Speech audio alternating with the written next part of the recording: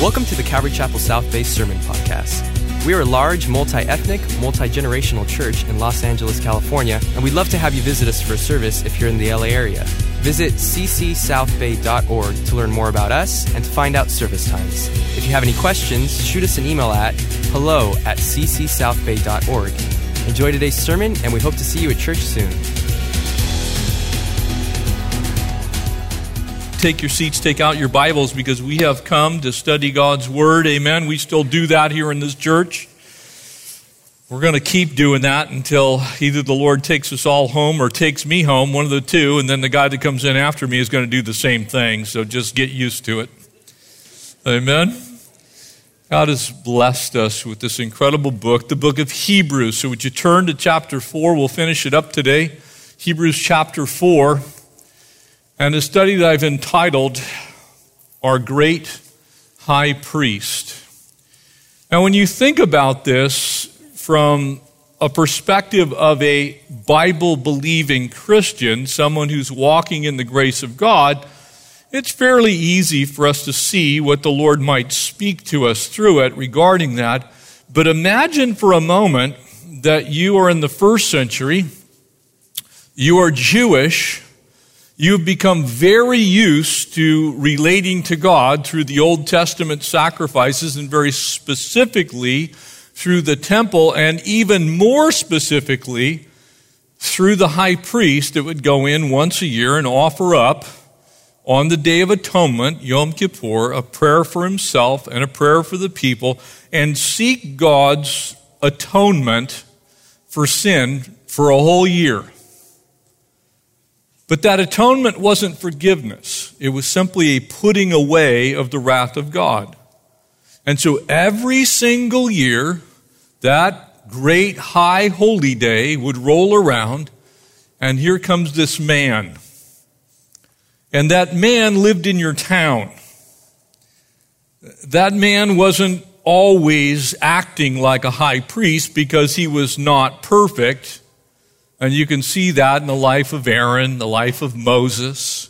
You can certainly see it in Annas and Caiaphas. Now imagine your hope of dodging God's wrath rests on a guy that you saw yell at somebody on his way to temple. Jesus is slightly above that pay grade. Amen? And so we have our great high priest, beautiful set of verses for us. Would you join me? We'll pray. We're going to take the remainder, just verses 14 to 16. And an amazing truth for us this morning, our great high priest, the priest who now causes us to walk in God's forgiveness, His grace and mercy. Father, we thank you, Lord, for the work of your Spirit in your church. Lord, for the blessing that we have of being your kids, that no longer does that veil separate.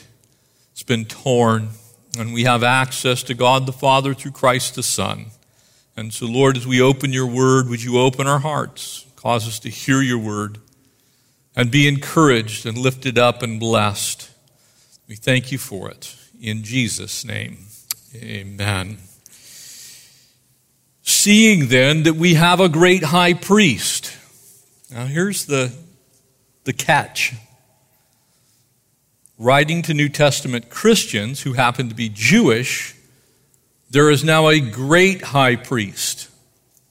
The children of Israel had a lot of high priests, but now there's a great one who won't fail, one who will go exceedingly and abundantly beyond what we could have ever asked or thought, who has passed through the heavens, Jesus, the Son of God. So we're told who that high priest is. Let us hold fast to our confession. If you've believed on the name of the Lord Jesus Christ, you've confessed him as Savior and Lord. Amen?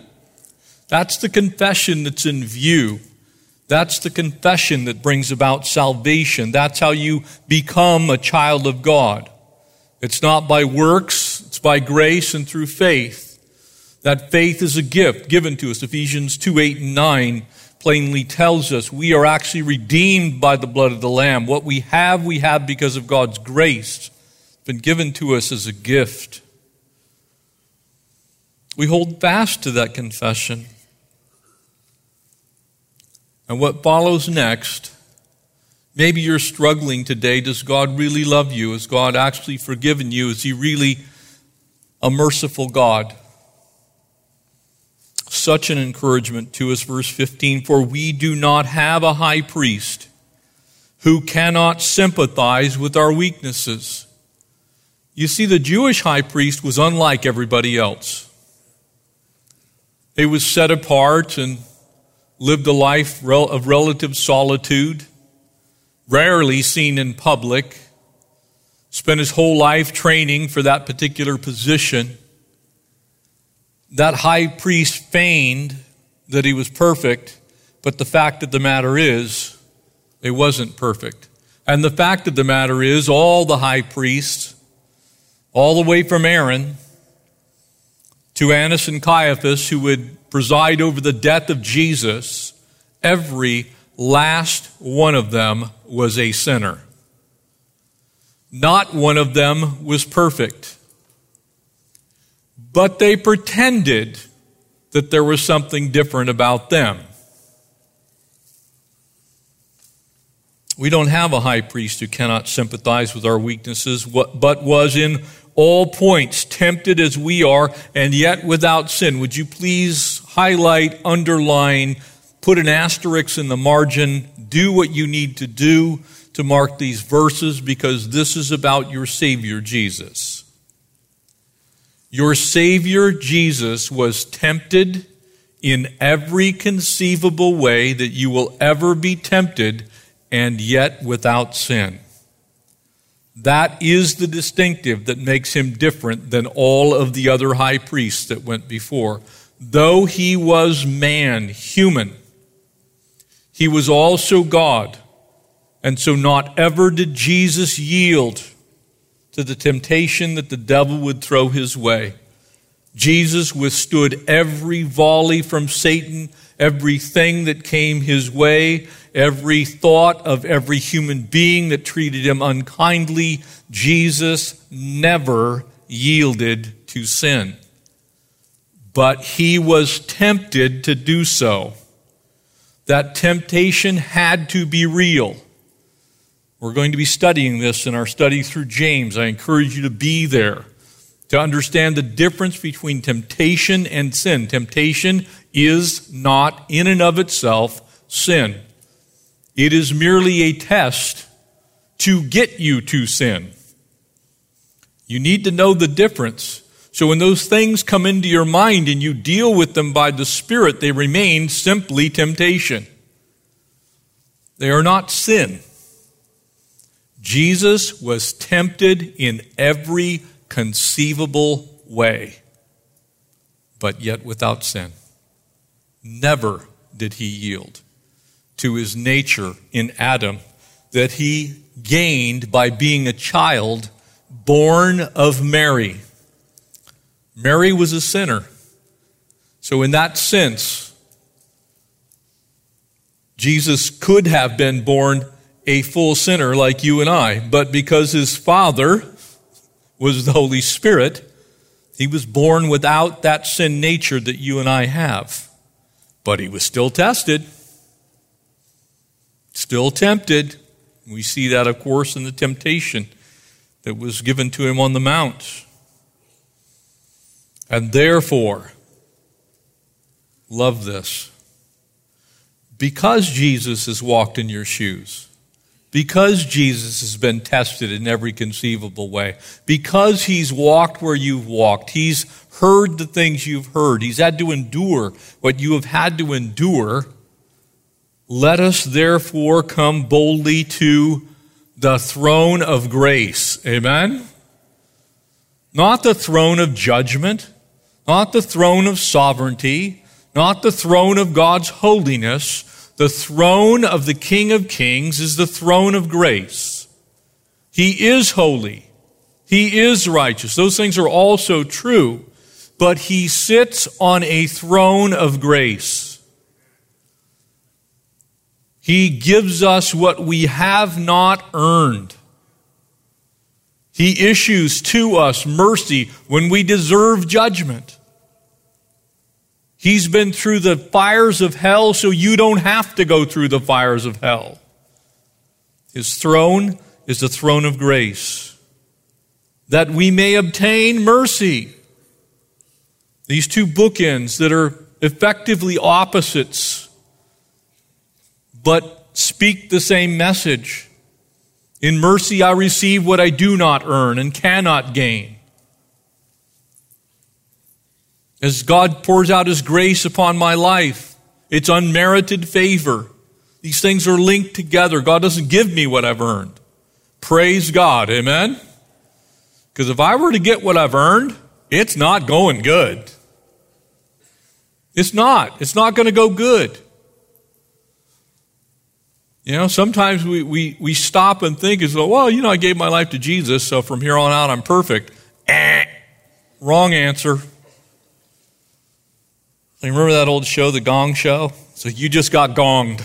It's like it's over. No, I'm a child of grace. I'm a recipient of mercy. I have God's unmerited favor, and I do not have His judgment on me anymore. There is therefore no condemnation to those who are in Christ Jesus. Amen? Super important, church, that we understand these things, because too many Christians walk around in condemnation. They see something, they think something, they begin to deal with something in their heart or their mind. They ought to say, well, I can't possibly be redeemed. I wouldn't think that. That's not true.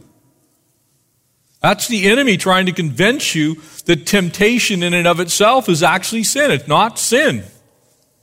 It doesn't become sin until you act on it. You entertain it. You hang on to it. Just because you saw something you shouldn't see doesn't mean you sinned. It means the devil is effective at throwing temptation your way. He did the same thing to Jesus. And find grace to help in the time of need. And what a gorgeous passage. Can you imagine a Jewish person hearing those words? You see, because that wasn't their reality. Their reality was they got up in the morning and it's like, man, I know I'm going to do something and I'm going to have a problem with God, and I'm hoping and praying that I make it to the next day of atonement so those things can be taken before a holy God, prayed over, placed on the mercy seat, and those sins put away for another year. Notice what I said. I didn't say forgiven. Because under the law, no sin ever was actually forgiven. It was simply atoned for. It was put aside. God forbore with the children of Israel at the Day of Atonement. He took those sins and said, I'm not going to punish you right now. And I'm not making a case for corporal punishment for your children, but I grew up in the day and time where the words, wait till your father gets home, was pretty popular. Anybody, go ahead, show me your hands. Anybody hear that? Wait till dad gets home. Why did we fear that? It wasn't because we were going to get it right then. It's because we were waiting until dad got home and the belt was coming out. The rod was going to be applied to the seat. You see, I waited in that fear of judgment. I knew I did something wrong. I knew it was known. And I was waiting for the wrath of dad. Very similar situation to the children of Israel. They knew they had a problem. They had stolen their neighbor's goods. They had committed some sin with their neighbor's husband or wife. They had gotten drunk. There was something going on. They knew what the law required. And on the Day of Atonement, collectively, all the sins of the nation of Israel were gathered together. They were stuck in a box called the Box of Atonement. Same word, kephar, covered, the ark. They were put in the ark and they were put aside to be dealt with later. It was like Father was coming home for the entirety of the time of the sojourn of the children of Israel in the land. So every Day of Atonement, a new box got added to the previous year's boxes. All that stuff was collected. Can you imagine in the mind of a Jewish person hearing those words? you're going to get grace. God's not going to judge you. You're going to receive mercy. You don't earn it. You can't earn it. It's unmerited on your favor. But that is exactly what Father's going to do. You see, they were still waiting to get punished. And throughout history, they had kind of gotten a little bit of that punishment periodically, didn't they? Hence the Babylonians and the Assyrians, the dispersion of the Jewish people. And so in Genesis chapter 49, verse 10, we find this prophecy, the great messianic prophecy of Shiloh who would come. Every Jewish person was waiting for Messiah because they knew all those boxes were stacked up someplace with all their sin that had not yet been judged by a holy God. It had merely been atoned for. It's kind of like it was in the back room somewhere, figuratively speaking. But they knew that Messiah would come, and Messiah would be the Shiloh, the peace that God had promised. You see, they didn't actually have peace with God. They had the cessation of hostilities. Do you understand the difference? You see, if we have some kind of beef. We're going back and forth. You know, that's the new term. You have a beef with somebody. There's a beef going on between us. We've got something between us. You see, we can simply choose to not smack each other in the face, right? But does that mean the beef's over? No, it does not. Matter of fact, you're waiting until the day that you see that person on the street and either you punch them or they punch you.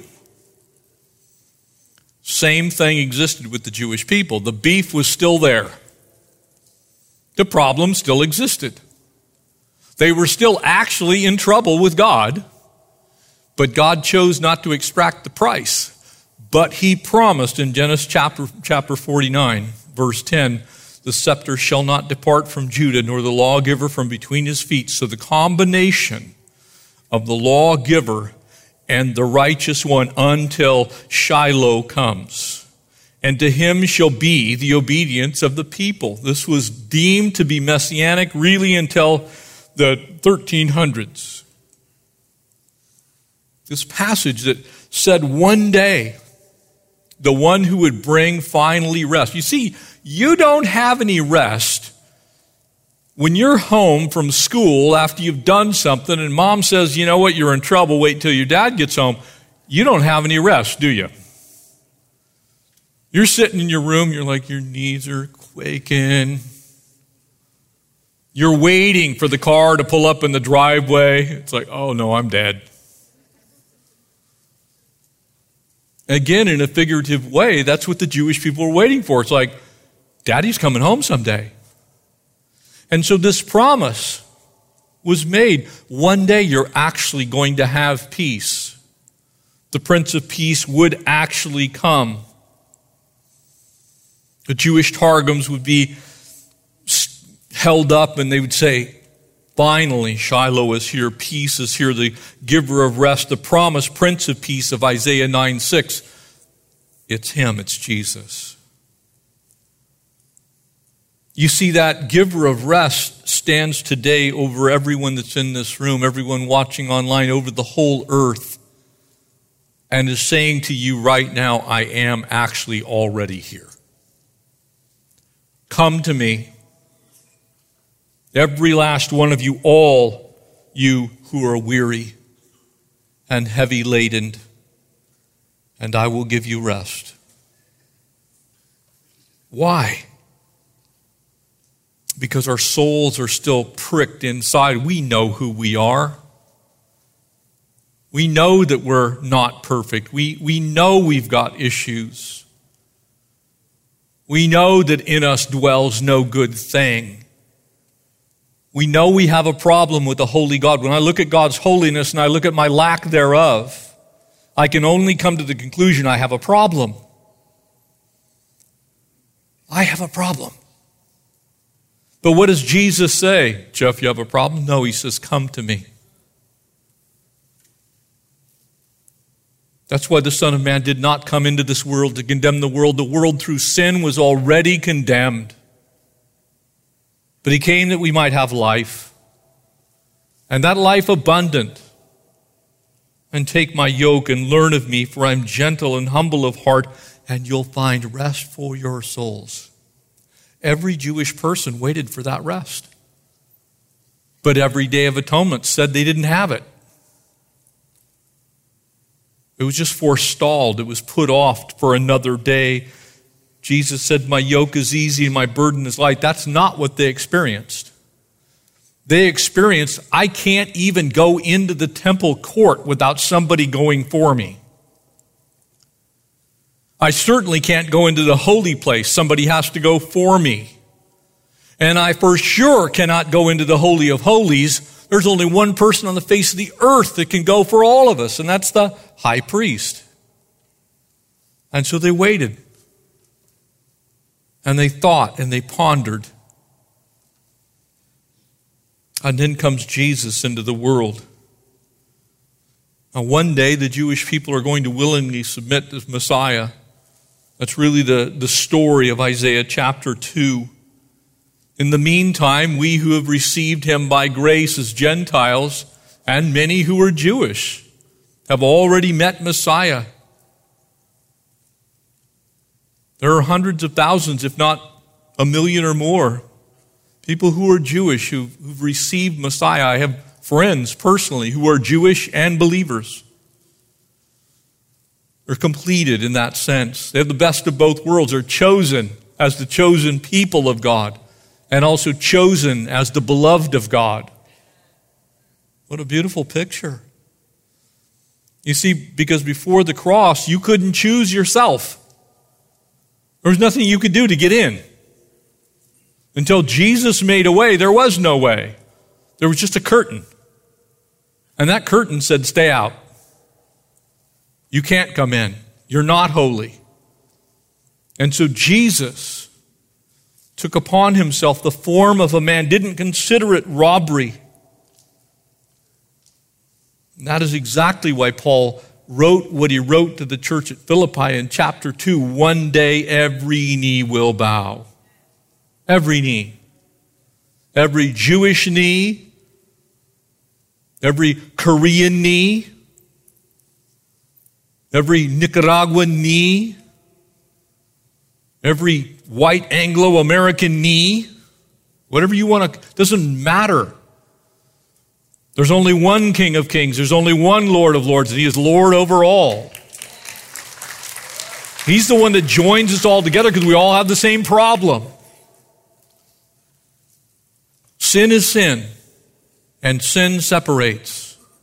But the sin bearer came that we would have peace.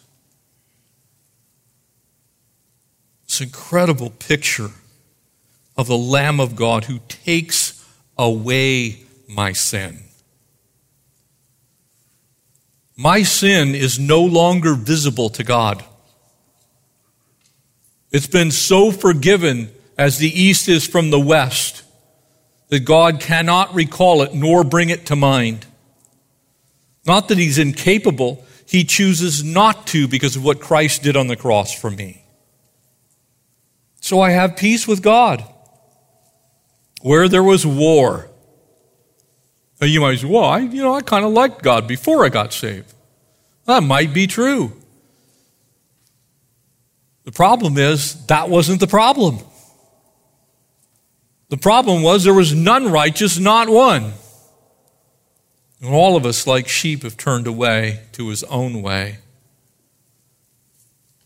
But the Lord laid upon him, Jesus, the iniquity of every last one of us.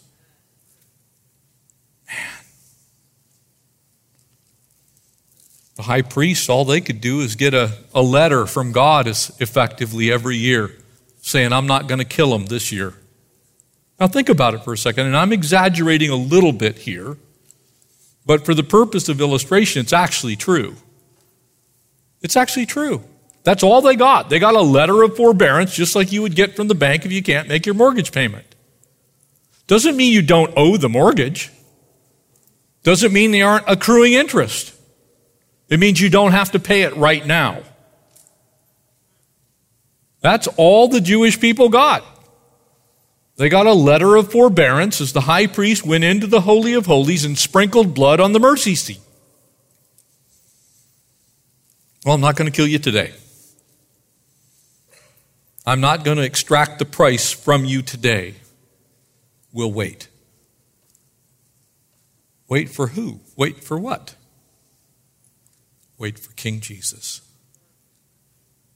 And so for century after century and millennia after millennia, God waited. You ever wanted to know about the long suffering of God? You need look no further than the mercy seat inside the temple. Every year. Can you imagine your God? And human being after human being comes in with the blood sacrifices, and they've offered up prayers for themselves. And it was genuine, by the way. I don't want to dismiss the genuineness of the high priest doing the best he could in that moment, in that time. But it was never sufficient.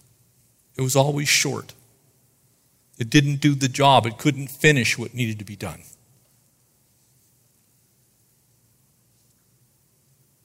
And from Moses forward, they would offer sacrifice after sacrifice. They'd go through ablation after ablation. They would just continue in all these religious works, doing everything they could, but they always fell about that short. And praise God, church, we are short no longer. Amen? So Jesus becomes what every high priest couldn't.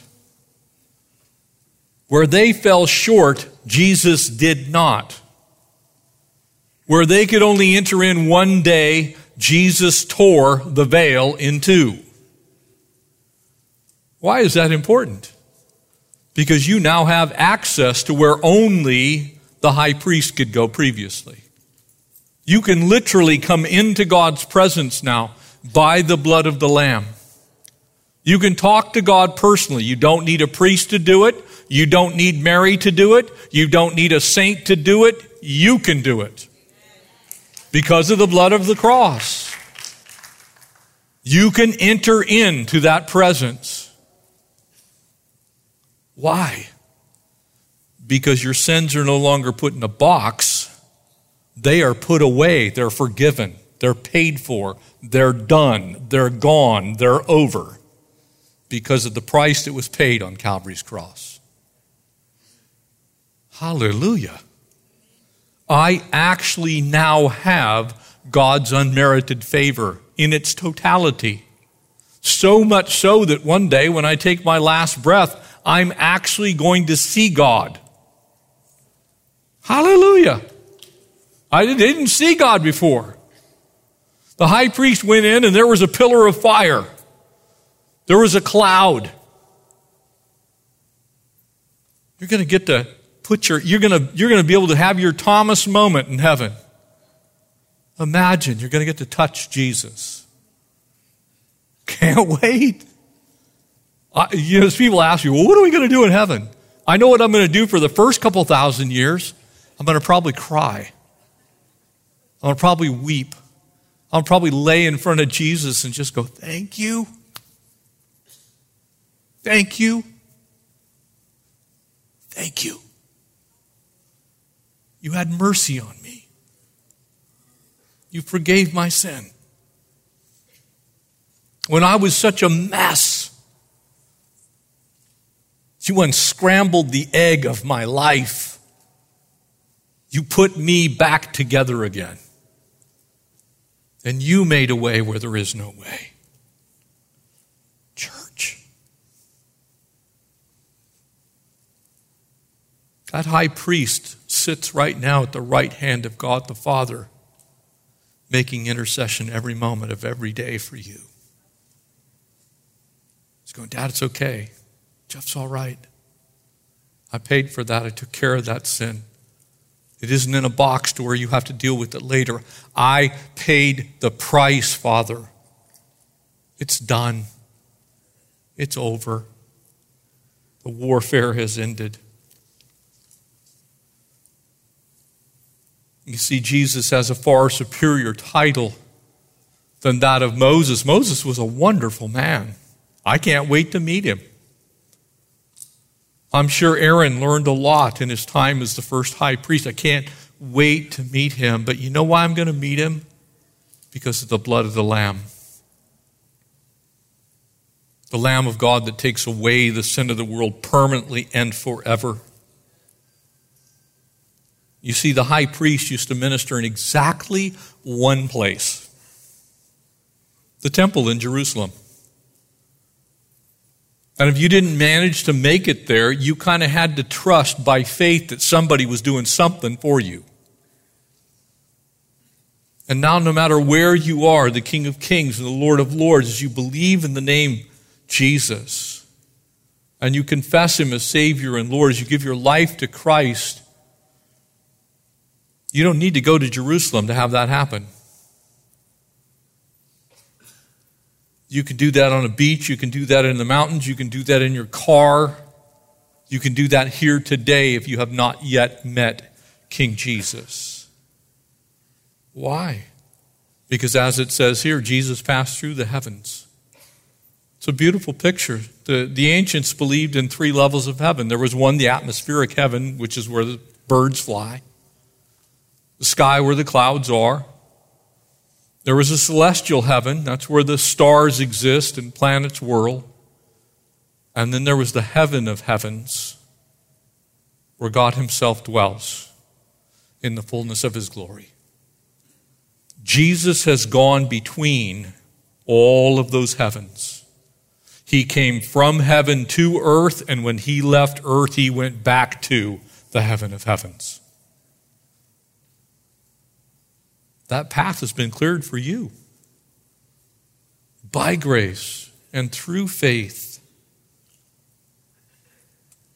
You might be asking yourself, well, in His person, I get it, in His position, Jesus is greater.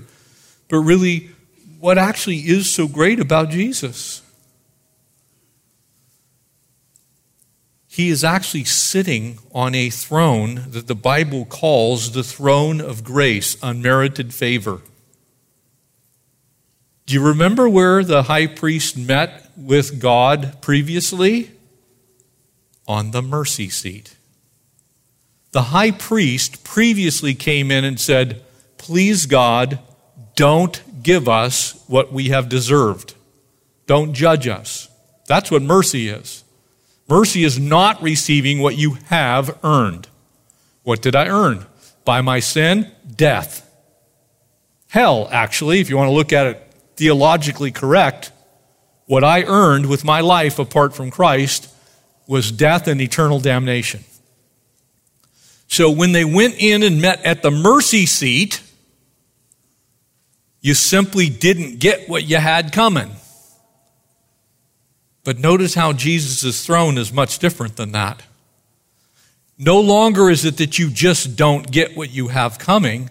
You have effectively the opposite. You get what you haven't earned. You get God's grace, His unmerited favor. He actually blesses you instead of not condemning you and not cursing you, which He also does by default, if you want to look at it that way.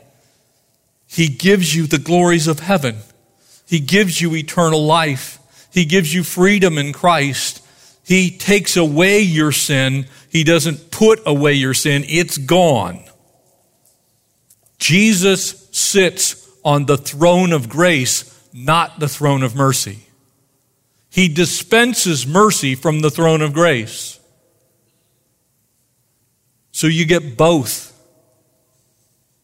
You didn't have God's unmerited favor when the high priest went in. You still had a day of reckoning coming. You were still responsible, in essence, for your own sin. No longer, because King Jesus sits on the throne of grace. Now, I don't know if you're excited about that. I'm excited about that. I love the throne of grace. Because the throne of mercy just means I still got a day of reckoning coming. The mercy seat says someday He's going to call me into account. Jesus' throne is in heaven too. It's not here on this earth. A beautiful picture. I want to draw this all together really in a single thought here. Jesus now sympathizes with us, with you, with me. What's so great about him? Well, his throne is great. His kingdom is great. But what to me is the most central thought really in this passage is Jesus knows what it's like to be me. Jesus actually can identify with how hard it is to live in this world. I listen to Christians all the time, we don't know how hard it is to be me. And I have to say, you're right, I don't. But I can sympathize with you as a fellow human being that goes through all kinds of things that we would rather not go through. But because of sin in this world, because of my own sin nature, because of the devil, because of the world, the flesh, and the devil, and because the lust of the flesh and the pride of life, because of the things that we face, we kind of are at a disadvantage, aren't we? Think about it for a second. You're a sinner in a sin-filled world. The environment that you live in is prone to sin in that sense. And Jesus knows exactly what it's like to suffer those temptations and yet overcome them. Never yield to them. And in that sense, when you go through what you are going through right now today, we do not have a high priest who cannot sympathize. Jesus actually has sympathy for you. He's not mad at you. He has sympathy for you. This is why it's so tragic when people only see Jesus in his holiness with this, in essence, the sword of Damocles hanging over your head. No, Jesus actually has mercy upon you and has grace for you and sympathizes with you. He knows why those things are difficult for you. He knows the pain of being human. He knows what it's like to be maltreated by his friends. He knows what it's like to be abandoned. He knows what it's like to be disadvantaged. He knows what it's like to be homeless. He knows what it's like to have no money. He knows what it's like to be hungry. He knows what it's like to be thirsty. He knows what it's like to be hated. He knows what it's like. He's walked those roads. He hung out in your neighborhood. He in all ways was tempted as we are, and yet without sin. Every point. Everything you've ever faced in your mind. Every thought you've had that would have pushed you towards sin, Jesus says, I've been there. I gained victory over that at the cross. You don't have to go down that road. That bitterness does not have to envelop your life. That unforgiveness doesn't need to stick in the depths of your soul. That hatred can be cured by the love that I'll place in your heart. Christ has walked where you are walking right now. Right now.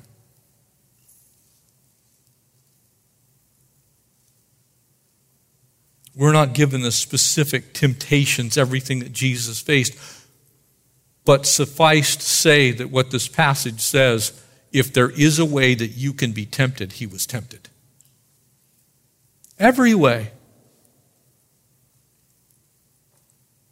Whatever you're facing, he's already faced it. Whatever you're tasting, he's already tasted it. Whatever you think you can't withstand, he already did.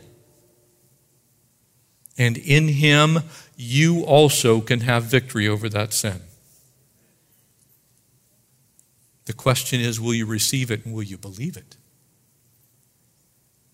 He's made it possible for you.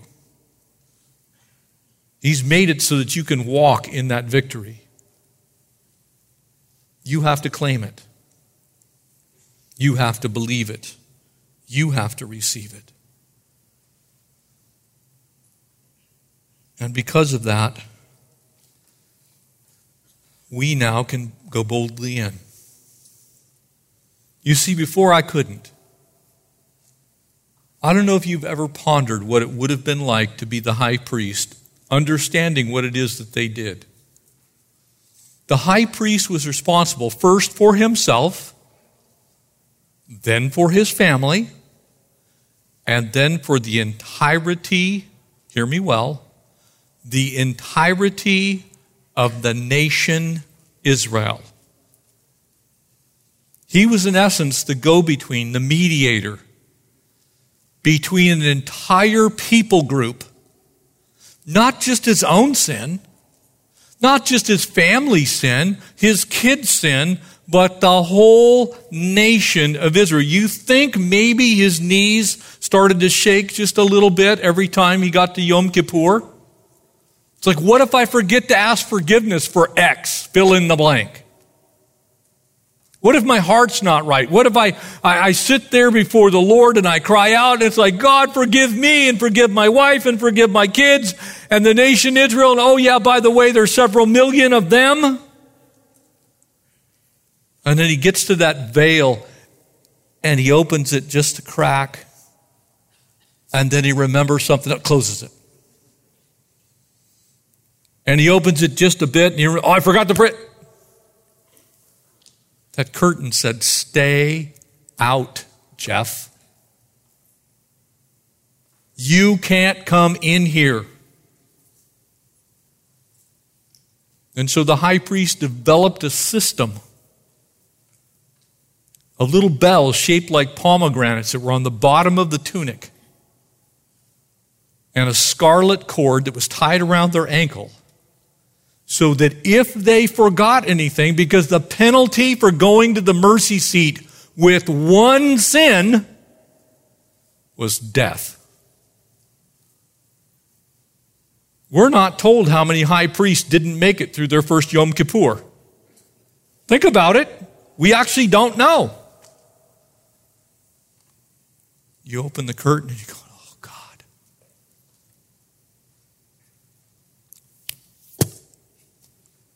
The cord was on your ankle to drag you back out so that someone else didn't have to needlessly die. Jesus cut the cord. Amen? Jesus tore the veil. Amen? Jesus got rid of the bells. Now you can enter in with joy and gladness into the presence of the Lord. Why? Because he did what no high priest could do. He actually canceled your sin debt. It doesn't exist anymore. In Christ, by believing what Jesus did on the cross was sufficient to forgive your sins. Your sins are gone. They're gone. You don't need a mediator. You don't need somebody to shake in their boots. You don't need to carry around a list. I want to share this with you. I had a friend in high school, and we actually decided collectively, the two of us, that we were going to keep a record of our sins. Never, ever do that as a high school boy. And we got to like the first couple of pages and we thought to ourselves, man, this is like useless. What good is this? And so we would strike them through when we prayed for God to forgive them. We were both believers. It's like, okay, well, I'll line that out. That one's good. You know, my list never got empty. I got actually prideful about it. It's like, oh, we'd compare lists. Yeah, I only got 8 things left. How many you got? My sins have been permanently and forever forgiven by the blood of the Lamb. You don't need to keep a list, and God doesn't keep a list. They're gone in Christ Jesus. You were given the elements of communion. If you'd take those out right now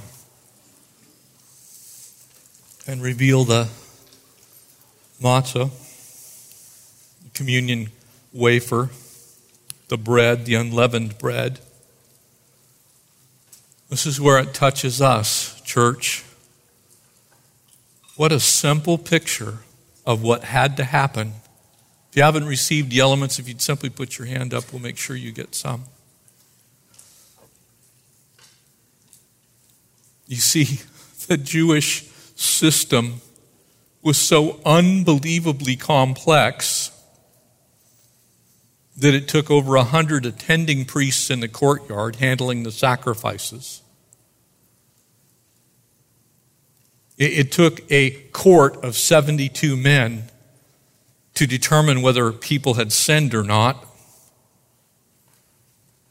It took the priest in the holy place restocking the showbread and the incense censer and all these things. And the curtain still stood and said, "Stay out." And so Jesus, on the night he was betrayed, gathers the disciples together in a room, in the upper room, as we call it. And he took a simple loaf of bread. And what he effectively said, the curtain that's in the temple right now, I'm going to break it with my own body. And Jesus took the bread, and when he had broken the bread, he said, "Take and eat, for this is my body that is broken for you." Let's partake together.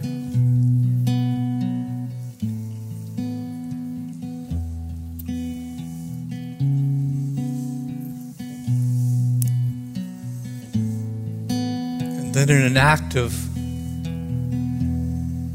God's incredible grace, Jesus on the cross, when he cried out, remember he said tetelestai, it is finished. And it was at that moment, remember what happened? The veil was torn. Do you remember where it was torn? From heaven to earth. From the top to the bottom. And so Jesus took a cup after supper, the cup of praise. And when he himself had supped from it, he said, "This cup is the cup of the new covenant. And as often as you drink of it, you remember the Lord's death until he comes." Let's partake together.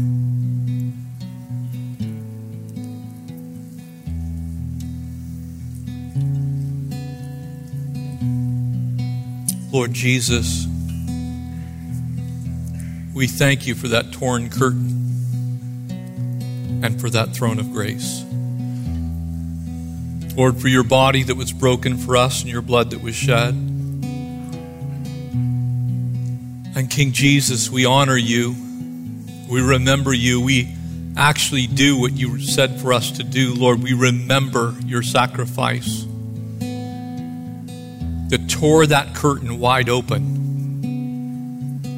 dispensed upon us your grace and your mercy, showered us with love, opened the prison doors and set the captives free, freed us from the bondage of our sin.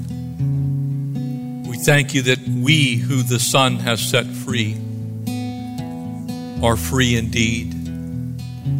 Thank you for being our high priest in heaven. Thank you for forgiving our sin. Lord, we honor you. We give you the glory and the honor and the praise. In Jesus' name, amen. Thanks for listening, and we hope you were encouraged by today's message. If you have any questions or just want to check us out, make sure to visit us at ccsouthbay.org. God bless you guys, and we'll see you next week.